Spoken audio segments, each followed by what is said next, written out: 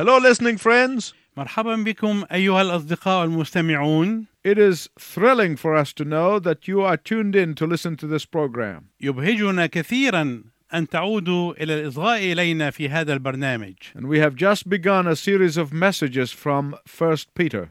بدأنا سلسلة من الرسائل حول رسالة بطرس الأولى. In the last few messages we looked at Peter the man. في الرسائل القليلة الماضية تأملنا بطرس الإنسان. Peter was a man who was stripped down of all his false confidence. كان بطرس رجلا جرد من الثقة المزيفة في الذات. Then he was rebuilt as a man who had confidence in God alone. ثم أعيد بناؤه كرجل أصبحت ثقته في الله وحده. Now we'll be able to understand what he said when he was inspired by the Holy Spirit. والآن نستطيع أن نفهم ما قاله عندما أوحي إليه بالروح القدس. If you have a Bible, please turn to 1 Peter. إذا كان معك الآن الكتاب المقدس اتجه معي إلى رسالة بطرس الأولى. We will look at the first 12 verses of the first chapter over the next few broadcasts. سنتأمل في الحلقات القادمة في الأصحاح الأول من العدد الأول إلى العدد الثاني عشر.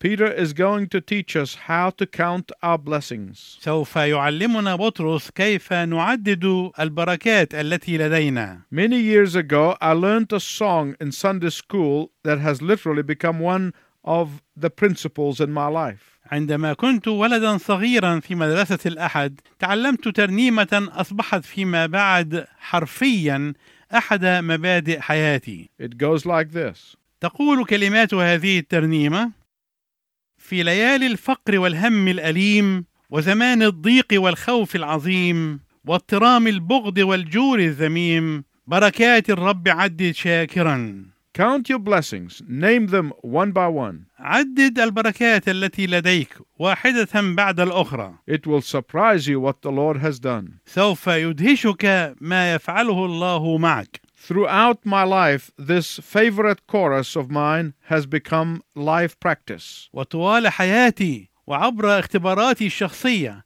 أصبح قرار هذه الترنيمة هو أسلوب ممارستي لحياتي. Not only that, ليس ذلك فقط، but I have endeavored to teach this principle to my children. بل حاولت جاهدا أن أعلم هذه الممارسة لأولادي. Let me give you a very valuable piece of advice. دعني أقدم لك نصيحة غالية جدا. If you would like to make one resolution that will bless you for the rest of your life, إذا كنت تريد أن تتخذ قرارا واحدا يكون بركة لك بقية حياتك، it would be this. فليكن هو هذا القرار. You begin every single morning and every single day with the habit of counting your blessings. أنك تبدأ كل صباح وكل يوم بهذه العادة أن تعدد البركات التي لديك. If you are a visually oriented person, then write your blessings down and then read them.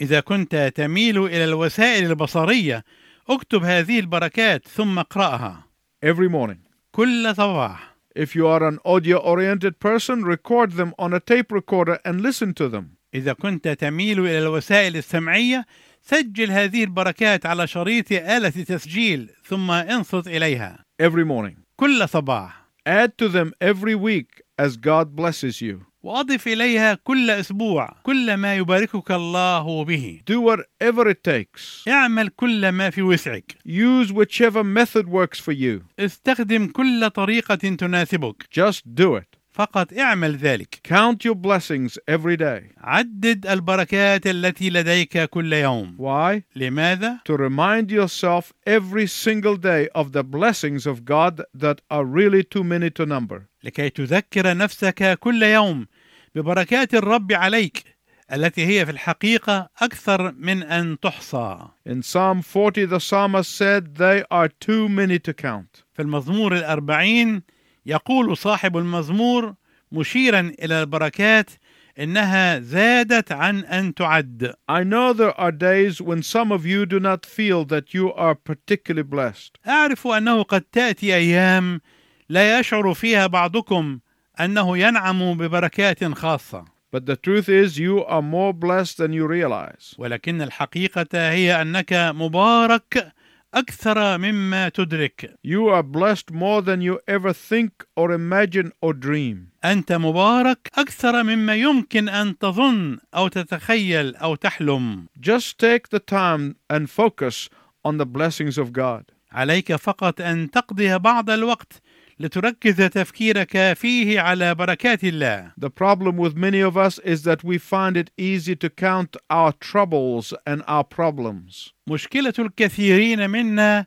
أننا نجد أنه من الأسهل علينا أن نعدد متاعبنا ومشاكلنا. And yet we find it hard to count our blessings. ومع ذلك نجد أنه من الصعب علينا أن نعدد بركاتنا. I heard a story about two men. سمعت قصة عن رجلين. They were good friends and believers. كانا صديقين طيبين ومؤمنين. But they were having a very hard time in their business. ولكنهما كانا يواجهان ظروفا صعبة في عملهما. And one said to the other, قال أحدهما للآخر: I need blessings that are not in disguise. أنا أحتاج إلى البركات التي لا تأتيني مقنعة أو متنكرة. On the other hand, I once knew a man who saw a blessing in everything. من ناحية أخرى أعرف رجلا كان يرى بركة في كل شيء. He was so thankful for the blessings of God in his life كان هذا الرجل شاكرا على بركات الله في حياته that this man was able to turn every problem into an opportunity. إلى درجة أن هذا الرجل كان قادرا على أن يحول كل مشكلة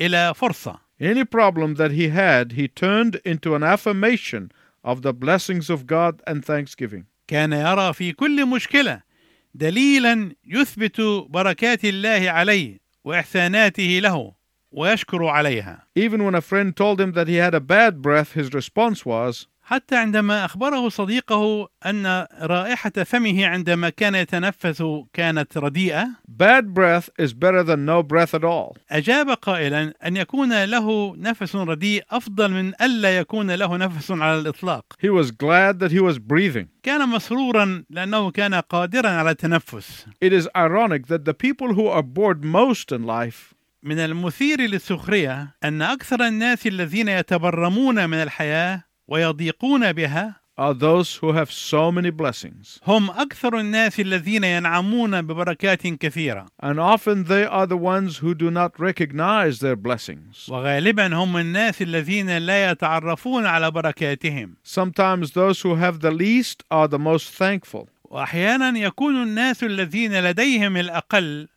هم الأكثر شكرا. The Apostle Peter was a man who was overwhelmed with the blessings of God in Christ Jesus. كان الرسول بطرس رجلا يشعر أنه مغمور ببركات الله في المسيح يسوع. So much so that he begins his epistle by counting his blessings. إلى الدرجة التي فيها بدأ رسالته الأولى بأن يعدد بركاته. He counts these sevenfold blessings in the following order. وهو يعدد هذه البركات السبع بالترتيب الآتي. The first blessing is the blessings of God's call and election to salvation. البركة الأولى هي بركة دعوة الله واختياره للخلاص. You will find this in verses 1 and 2 of chapter 1. تجد ذلك في العددين الأولين من الأصحاح الأول. The second blessing is the blessing of the new birth. البركة الثانية هي بركة الولادة الجديدة.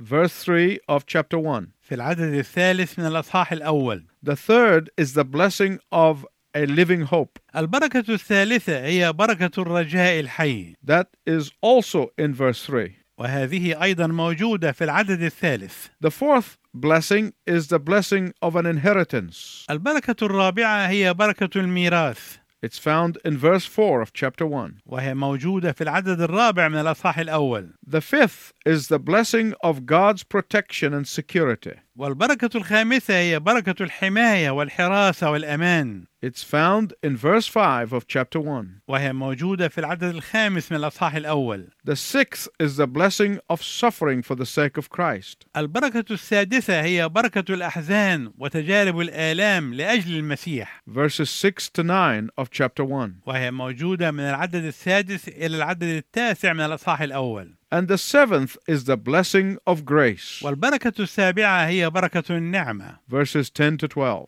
من العدد العاشر إلى العدد الثاني عشر. Let's look at these sevenfold blessings together. دعنا نفحص هذه البركات السبع معا. First Peter begins by expressing gratitude to God for his sovereign call upon us. أولا يبدأ بطرس بالتعبير لله عن شكره لأجل دعوته العليا لنا. His blessing of saving us from eternal hell and damnation. بركته لخلاصنا من جهنم ومن الدينونة واللعنة الأبدية. Peter expresses gratitude to God for the promise of heaven for those who are in Christ Jesus. ويعبر بطرس عن شكره لله لأجل الوعد بالسماء لكل الذين هم في المسيح يسوع. Without faith in Jesus Christ, no one can go to heaven. بدون الإيمان بيسوع المسيح لا يستطيع أحد أن يذهب إلى السماء.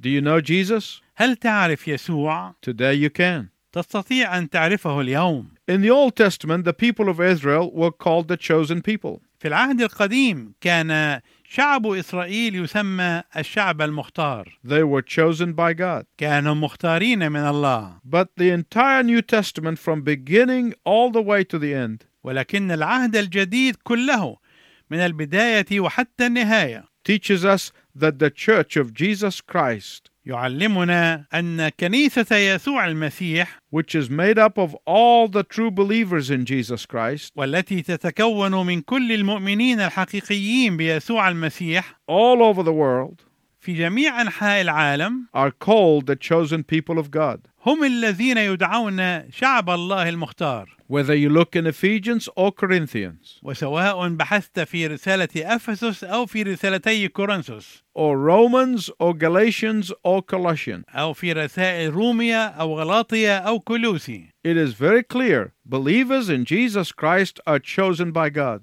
فإنك ستجد من الواضح أن المؤمنين بالمسيح يسوع هم مختارون من قبل الله. In verse 1 of chapter 1 of 1 Peter, في العدد الأول من الأصحاح الأول من رسالة بطرس الأولى، Peter, the man reconstructed by God, نجد أن بطرس الرجل الذي أعاد الله بناءه calls Christians in Asia Minor, يدعو كل المسيحيين في آسيا الصغرى، whether they were Hebrews or the Gentiles, سواء كانوا من العبرانيين أو من الأمم، chosen according to the knowledge of God the Father. مختارين بمقتضى علم الله الآب. My listening friends, let me ask you this. أيها الأصدقاء المستمعون، دعوني أسألكم هذا السؤال. Do you believe that you are saved because of your good works? هل أنت تعتقد أنك مخلص بسبب أعمالك الصالحة؟ Do you believe that you are saved because of your superior intelligence? هل أنت تعتقد أنك مخلص بسبب ذكائك الأكثر؟ Do you believe that you are saved because you are a good man or a good woman? هل أنت تعتقد أنك مخلص لأنك رجل صالح أو امرأة صالحة؟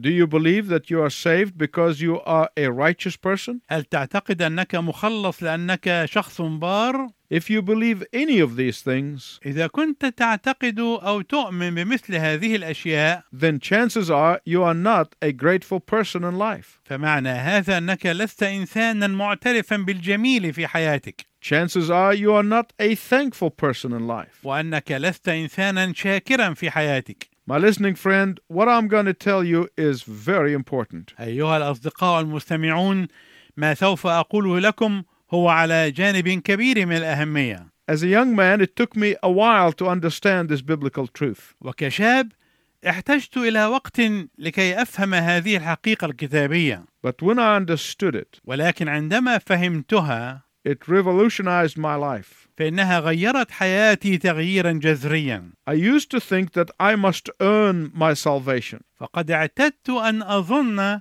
أنني ينبغي أن أحصل على خلاصي. But one day I began to comprehend this incredible truth. ولكن يوما ما بدأت أفهم هذا الحق الذي يصعب تصديقه. That God knew me. أن الله عرفني. That God called me. وأن الله دعاني. That God chose me. وأن الله اختارني. That God saved me before the earth was formed. وأن الله خلصني قبل تأسيس العالم. Beginning with that day, I am on my knees every day thanking God for the gift of salvation. ومنذ ذلك اليوم أسجد كل يوم شاكرا لله على هبة الخلاص. From that day on, I'm happy to be vulnerable. منذ ذلك اليوم يسعدني أن أشعر بضعفي. I'm happy to be called names by those who do not believe. يسعدني أن يسخر مني أولئك الذين لا يؤمنون. Why? لماذا؟ Because I have received the greatest blessing that I got from God. لأني نلت أعظم بركة من الله. Let me tell you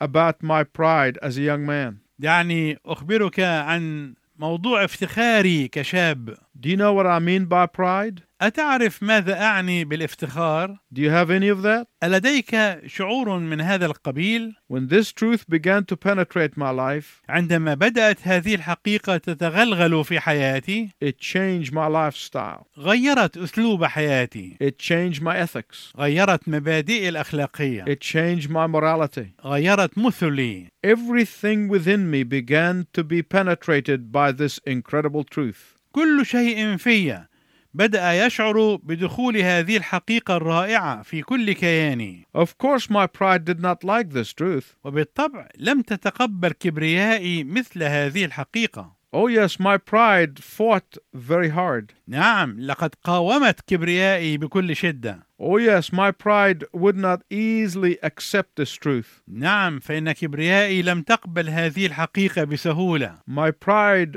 wanted to take at least some of the credit for my salvation. لقد أرادت كبريائي أن يكون لها على الأقل بعض الفضل في خلاصي. My pride wanted to boast about my salvation. أرادت كبريائي أن تتفاخر بخلاصي. My pride wanted to get glory for myself. أرادت كبريائي أن تحصل على المجد الذاتي. But the Bible does not give me any such thing. لكن الكتاب المقدس لا يمنحني شيئا من هذا القبيل على الإطلاق. And that is why 1 Peter 1:1 and 2 tells us, ولهذا يخبرنا العددان الأولان من الأصحاح الأول من رسالة بطرس الأولى that our salvation is entirely the work of the Holy Trinity. أن خلاصنا هو كلية عمل الثالوث الأقدس. God the Father chose us. الله الآب اختارنا. God the Son redeemed us. الله الابن فدانا. God the Holy Spirit called and sealed us. الله الروح القدس دعانا وختمنا. And this is the blessing of God's election. هذه هي بركة الاختيار الإلهي. My listening friends, let me ask you this. أيها الأصدقاء المستمعون، دعوني أسألكم هذا السؤال. When was the last time you thanked God for the blessing of His election of you to believe and be saved? متى كانت آخر مرة شكرت الله فيها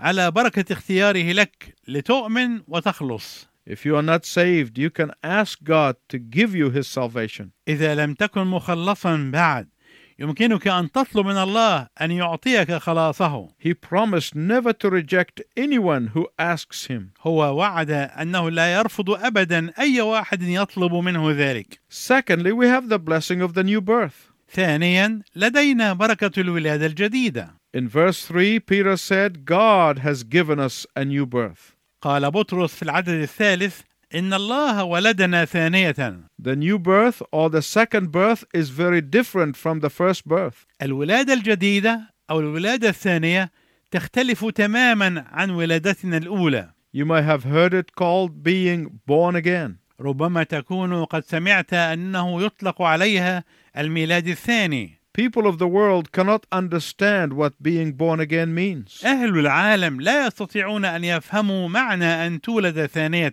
Only those who are born again of the Spirit of God can comprehend what it really means. أولئك الذين ولدوا ثانية من الروح القدس هم فقط الذين يستطيعون أن يفهموا ماذا تعني هذه العبارة حقيقة. The people of the world who are not born of the Spirit of God cannot understand it. أهل العالم الذين لم يولدوا من روح الله لا يستطيعون أن يفهموا هذا المعنى. Part of the problem in our world is that we are trying to change people's behavior. جزء من المشكلة في عالمنا هو أننا نحاول أن نغير سلوكيات الناس. We are asking those who are not born again to live like those who are born again. فنحن نطلب من الذين لم يولدوا ثانية أن يسلكوا مثل أولئك الذين ولدوا ثانية. But the people of the world are not born again. ولكن أهل العالم لم يولدوا ثانية، so they do not know how to live a Christian life. ولذلك فهم لا يعرفون كيف يعيشون الحياة المسيحية. They don't understand it. هم لا يفهمونها. That is why the world has a hard time comprehending the supernatural phenomena that only believers in Jesus Christ understand. ولهذا السبب فإنه من الصعب على أهل العالم أن يفهموا هذه الظاهرة التي تفوق الطبيعة، والتي يفهمها المؤمنون بيسوع المسيح فقط. People of the world joke about it. أهل العالم يهزؤون بها. People of the world make light of it. أهل العالم يستخفون بها. Why? لماذا؟ Their spiritual eyes are not open. لأن أعينهم الروحية ليست مفتوحة. They are spiritually blind. هم عميان روحيا. And that is why our prayer for them is that God may open their spiritual eyes. ولذلك فإن صلاتنا لأجلهم هي أن يفتح الله عيونهم الروحية. You will not understand what it is to be born again until you are born again. فأنت لن تفهم معنى أن تولد ثانية إلا بعد أن تولد ثانية. The rebirth experience is described in the words from the classical hymn. اختبار الميلاد الثاني تعبر عنه كلمات ترنيمة تقليدية تقول: I once was blind, but now I see. كنت أعمى والآن أبصر. Someone explained that trying to describe the rebirth experience to a person who is not born again أوضح أحدهم مرة هذا المعنى بقوله إن وصف اختبار الميلاد الثاني لشخص لم يولد ثانية would be as impossible as a sighted man trying to tell a blind man how bright the sun is shining. هو أمر مستحيل، مثل محاولة شخص مبصر أن يصف الشمس الساطعة لإنسان أعمى. It is like a sighted man trying to describe to a blind man how green the grass is. أو كمحاولة شخص مبصر أن يصف إخضرار العشب لإنسان أعمى. Or how blue the sky is. أو أن يصف له زرقة السماء. The blind man cannot understand what the sighted man is talking about. الرجل الأعمى لا يستطيع هنا أن يفهم ما يتحدث عنه الرجل المبصر. That is why Peter puts the blessing of rebirth right on the top of his list of sevenfold blessings. ولهذا يضع بطرس بركة الميلاد الثاني على رأس قائمة البركات السبع. Rebirth is a gift of God to every believer in Jesus Christ. الميلاد الثاني هو هبة الله لكل مؤمن بيسوع المسيح. This is a blessing that you and I ought to count every day. هذه بركة يجب أنك أنت وأنا نعددها كل يوم. You and I ought to be thankful for our rebirth always. أنت وأنا ينبغي أن نكون دائما شاكرين على ميلادنا الثاني. You and I ought to be humbled by our rebirth. أنت وأنا ينبغي أن نتضع بسبب ولادتنا الجديدة. You and I ought to be motivated to tell others how to be born again. أنت وأنا ينبغي أن نشعر بالالتزام أن نخبر الآخرين كيف يمكن لهم أن يولدوا ثانية. I want to stop here for a moment. وأود أنني أتوقف هنا لحظة. Some of you might be asking, what does it mean to be born again? قد يسأل بعض المستمعين ماذا يعني أن تولد ثانية؟ You can only be born again when you come to the recognition that you are a sinner by birth. أنت لا تستطيع أن تولد ثانية إلا عندما تعترف أولا أنك خاطئ بالمولد. You can only be born again when you come to the recognition that you are a sinner by practice. أنت لا تستطيع أن تولد ثانية إلا عندما تصل إلى الاعتراف بأنك خاطئ بالفعل والممارسة. You can only be born again when you come to the recognition that you are heading for eternal judgment. أنت لا تستطيع أن تولد ثانية إلا بعد أن تعترف أنك متجه إلى الدينونة الأبدية. You need to come to the recognition that only Jesus can forgive you and save you. أنت تحتاج إلى أن تصل إلى الاعتراف بأن يسوع فقط هو الذي يستطيع أن يغفر لك وأن يخلصك. Why? لماذا؟ Because he is the one who paid for the wages of your sin. لأنه هو الشخص الذي دفع عنك أجرة خطاياك. Will you come to him today? هل تأتي إليه اليوم؟ He promised that he will answer your prayer. لقد وعد أنه يستجيب لصلاتك. He said, I'll never reject you if you come to me. قال إنه لا يمكن أبدا أن يرفضك إذا كنت تجيء إليه. If you ask, he will answer.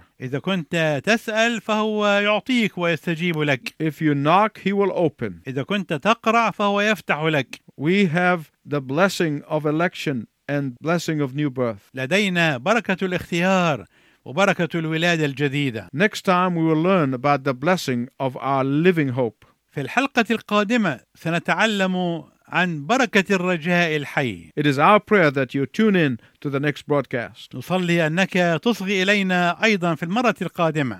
Until next time, I wish you God's richest blessing. وإلى أن نلتقي معا أرجو لك بركات الله الوفيرة. أمور الله عجيبة، مواعيد عجب العجاب، يغير الأزمان ويسبب الأسباب.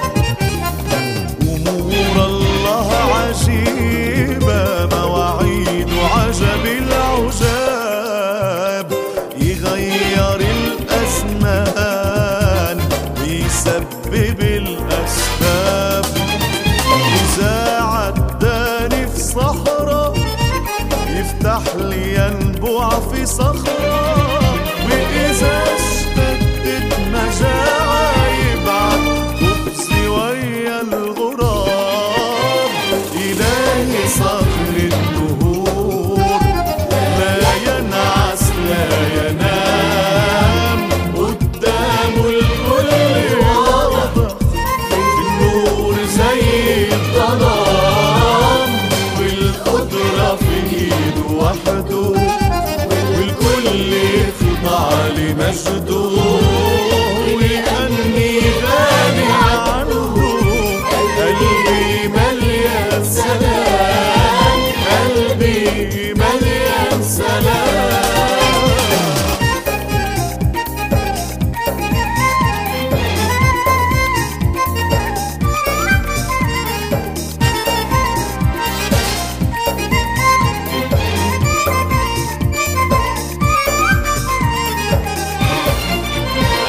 محبة الله عجيبة، تعالى فوق الجبال، محبة كمان قريبة، ثابتة في كل الأحوال.